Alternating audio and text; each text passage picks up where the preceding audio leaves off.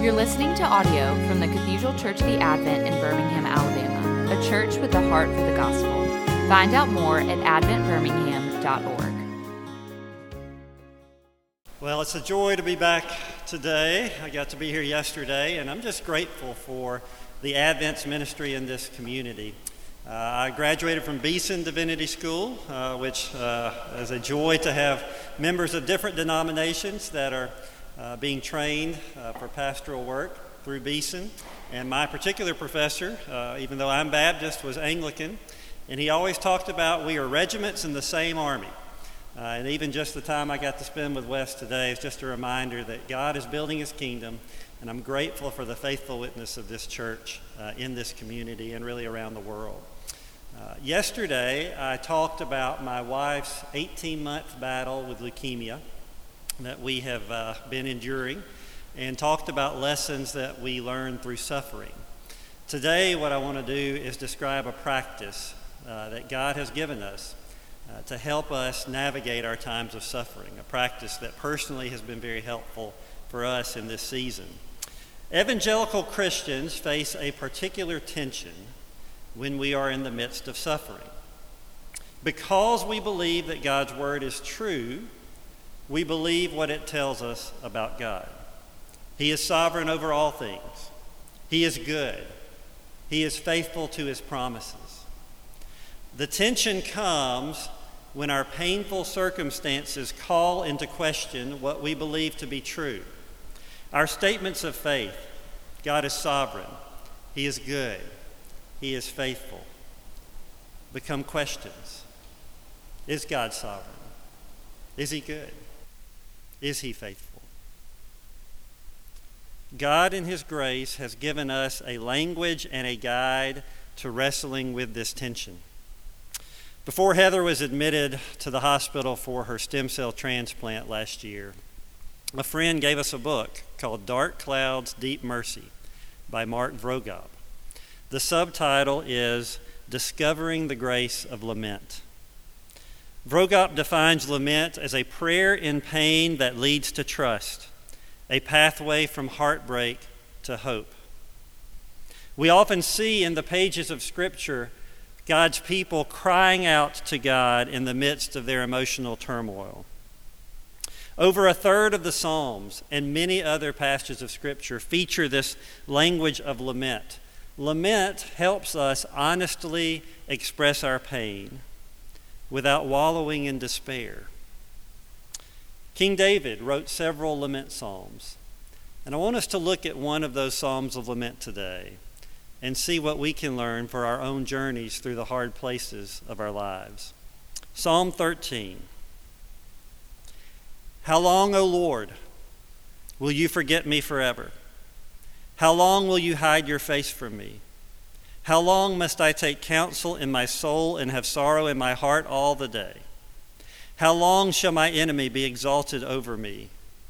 Consider and answer me, O Lord my God. Light up my eyes, lest I sleep the sleep of death. Lest my enemy say, I have prevailed over him. Lest my foes rejoice because I am shaken. But I have trusted in your steadfast love. My heart shall rejoice in your salvation. I will sing to the Lord because he has dealt bountifully with me. We don't know the circumstances that led David to write that particular psalm, but we can all relate to the emotions that he experiences. David moves from a pit of despair to hope-filled praise through two key moves of faith.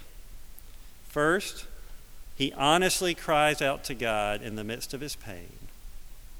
And second, he chooses to trust God in the midst of his hard circumstances. The first key move of faith in lament is to honestly cry out to God, to come to him with your pain and hurt. David asked 4 questions in the first 2 verses, all beginning with the phrase, how long? The first question, how long, O Lord, will you forget me forever? Now, this is figurative language. In the Old Testament, we often see the terms forget and remember used figuratively. For God to remember his people or remember his covenant means for God to act on their behalf. And for God to forget his people means that he hasn't acted in the way they desired. David knows God hasn't literally forgotten him, but he feels abandoned by God. No sense of his presence. And David wonders if this will last forever. Will he ever sense God's presence again? The second question, how long will you hide your face from me? This again is figurative language. A key passage in the Old Testament is the priestly blessing from Numbers 6. The Lord bless you and keep you. The Lord make his face to shine upon you and be gracious to you. The Lord lift up his countenance upon you and give you peace. David is feeling the opposite of this blessing. It's as though the Lord has hidden his face from him and has not been gracious to him and is not lifting up his countenance upon him and is not giving him peace. David feels alone, ignored by God. The third question, how long must I take counsel in my soul and have sorrow in my heart all the day? The NIV translates the first part of that question as, how long must I wrestle with my thoughts? David's been trying to think of ways to resolve his situation to no avail, and it leads to emotional and spiritual pain, constant sorrow in his heart. His mind and heart are worn down from the constancy of his suffering. And the fourth question, how long shall my enemy be exalted over me? We don't know who David is referring to or whoever or whatever it is, but David feels like his enemy has the upper hand. David is in a pit of despair. He feels isolated, frustrated, and exhausted. Most of us have been there or will be there at some point in our lives. I think the deepest pit for me during these last 18 months of Heather's battle with leukemia was on my daughter Hannah's 9th birthday. It was 10 days after Heather's diagnosis, and I had been at the hospital with Heather but wanted to come home and celebrate Hannah and just give the kids one night of normalcy. Heather's absence was so palpable that night. Everywhere I turned, everywhere I looked at the house, and I just couldn't get the thoughts out of my head that, is this what the future is going to look like? A future without her. I tucked my little girls into bed, my 7 and 9-year-old, and I somehow managed to get out of their room, but I just thought, those girls need their mama. I can't do it. I just collapsed in a heap and wondered, am I ever going to feel joy in this house again? I think that's how David feels in this psalm.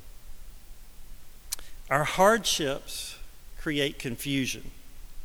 Questions and doubts rise to the surface. What do we do in those moments? One response is to turn away from God in anger or despair. Turn to someone or something else to soothe our pain. In the book I referenced earlier, Vroegop says, despair lives under the hopeless resignation that God doesn't care, he doesn't hear, and nothing is ever going to change. People who believe this stop praying. They give up. That's not David's response. David comes to the Lord with his pain. In verses 3 and 4, he says, consider and answer me, O Lord my God. Light up my eyes, lest I sleep the sleep of death. Lest my enemy say, I've prevailed over him. Lest my foes rejoice because I am shaken. He takes his questions and confusion to the Lord and not away from him. He's authentic about what he feels and what he wants. Part of God's grace and lament is that we can be honest with him about our pain. We may be uncomfortable at times being honest with God, but he's not uncomfortable with our honesty. It is okay to cry out to God with an honest heart. Be prepared, however, that many people would not encourage this kind of authenticity. You will find no shortage of authors, preachers, and well-meaning friends who believe that the right approach to hardship is to think only positive thoughts and speak only positive words, as if you can control with your thoughts and words things that are far beyond your control. I'm grateful that God's word does not encourage that kind of delusion. Instead, it encourages us to be transparent with the one who already knows our every thought. God hears the prayers of his people, not because of how eloquent or how positive we are, but because of what Jesus Christ has done. All who have trusted in Jesus alone to save us are no longer separated from God, but in relationship with him. We have direct access to God the Father through our mediator, Jesus Christ. And Jesus understands our pain. He took on humanity and suffered as we do. Hebrews 4:15 and 16 says of Jesus, "For we do not have a high priest who is unable to sympathize with our weaknesses, but one who in every respect has been tempted as we are, yet without sin. Let us then with confidence draw near to the throne of grace, that we may receive mercy and find grace to help in time of need." The gospel is the reason we can approach God in prayer with confidence. The gospel frees us from the burden of having to have it all together. We don't have to pretend that our pain isn't real. It's okay to ask honest questions. We don't have to stuff them down, ignore them, pretend we're fine when we're not. Exercising faith does not mean we have to be fake. That's helpful to remember both personally and when you have friends or family members going through hard times. One of the best gifts you can give to a hurting friend is to just be there with them and to let them honestly grieve. Don't rush them ahead too quickly. Everyone grieves differently, and the journey can take time. I was grateful for friends like Gil Cracky, who's here, who would just listen to me and let me verbally process my emotions without feeling the need to tell me it was all going to be okay, when we really didn't know how it would turn out. They didn't invalidate my pain. Instead, they acknowledged it and walked alongside me through it.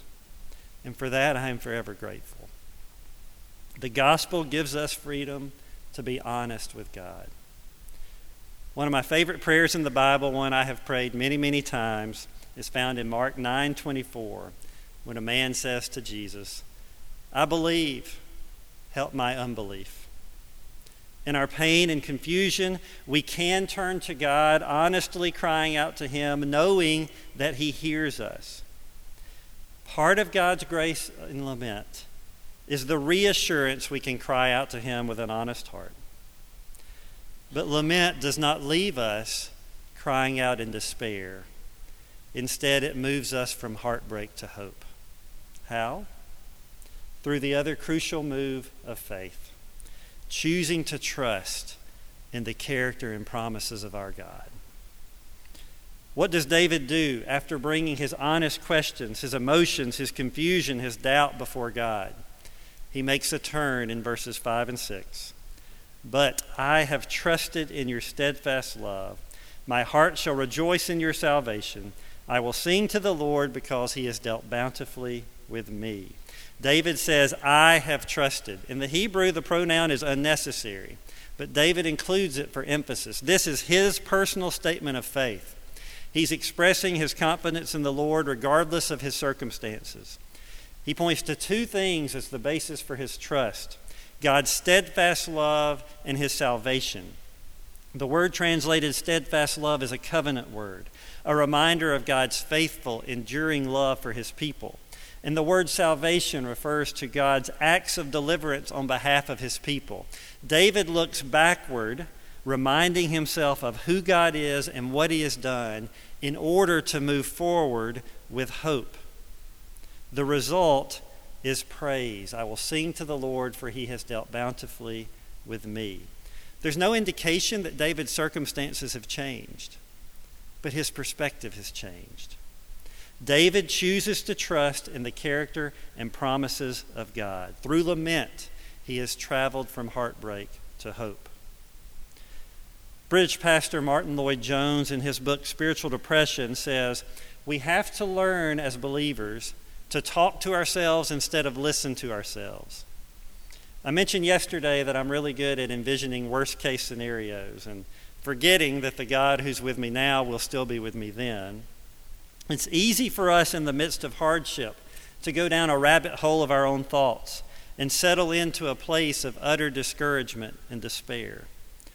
Lloyd Jones says we have to stop the crazy train of our thoughts and begin talking to ourselves about the character and promises of God. He says this: you have to remind yourself of God, who God is, and what God is, and what God has done, and what God has pledged himself to do. Then, having done that, end on this great note. Defy yourself and defy other people and defy the devil and the whole world, and say with Job, I shall yet praise him. For David, lament was a bridge from his pain to the hope of God's promises. He honestly cried out to God, bringing his struggles and questions to God instead of away from him. And in the midst of his difficult circumstances, he chose to trust in the character and promises of God. And we actually have a big advantage over King David when it comes to trusting the character and promises of God. Why? Because we live on this side of the cross in the empty tomb. We have seen God's steadfast love, covenant love displayed as Jesus took the punishment for our sins on himself at the cross. We have seen God deliver his people from bondage to sin and death through Jesus' sacrifice and triumphant resurrection. We have a living hope now and a secure future forever because of who God is and what he has done. We can trust him. God, in his grace, has given us a guide to deal honestly with our sadness and grief, and yet in our pain and confusion resolve to trust him. Lament has been an important part of our journey. Heather and I read through the book on lament that was given to her. We prayed psalms of lament. We even wrote a song of lament together while we were in the hospital. And while lament has been incredibly helpful on our journey, it has also been challenging for us in different ways. For my wife, who just has an incredible optimism about her, it was hard at first for her to be honest with God about her struggles. But she learned she needed to give voice to her pain, not stuff it down, not ignore it. Give voice to it. Be authentic with God about what she was thinking and feeling. One of the great lessons we learn from lament is that in the Christian life we can hold joy and sorrow together. Turning to God with your honest questions is evidence of your trust in him, not an absence of faith. For me, I didn't have any trouble voicing my pain and confusion to God. I did that readily. I struggled with the other key move of faith, choosing to trust in hard circumstances. It was hard for me to stop the crazy train of what-if questions that filled me with fear and dread. And through lament, it helped shift my focus from my overwhelming circumstances to my overwhelmingly faithful God. As we close, I want you to consider your own circumstances in light of what we've discussed. Honestly cry out to God. Bring your emotions, your questions, your doubts, your fears to him, not away from him.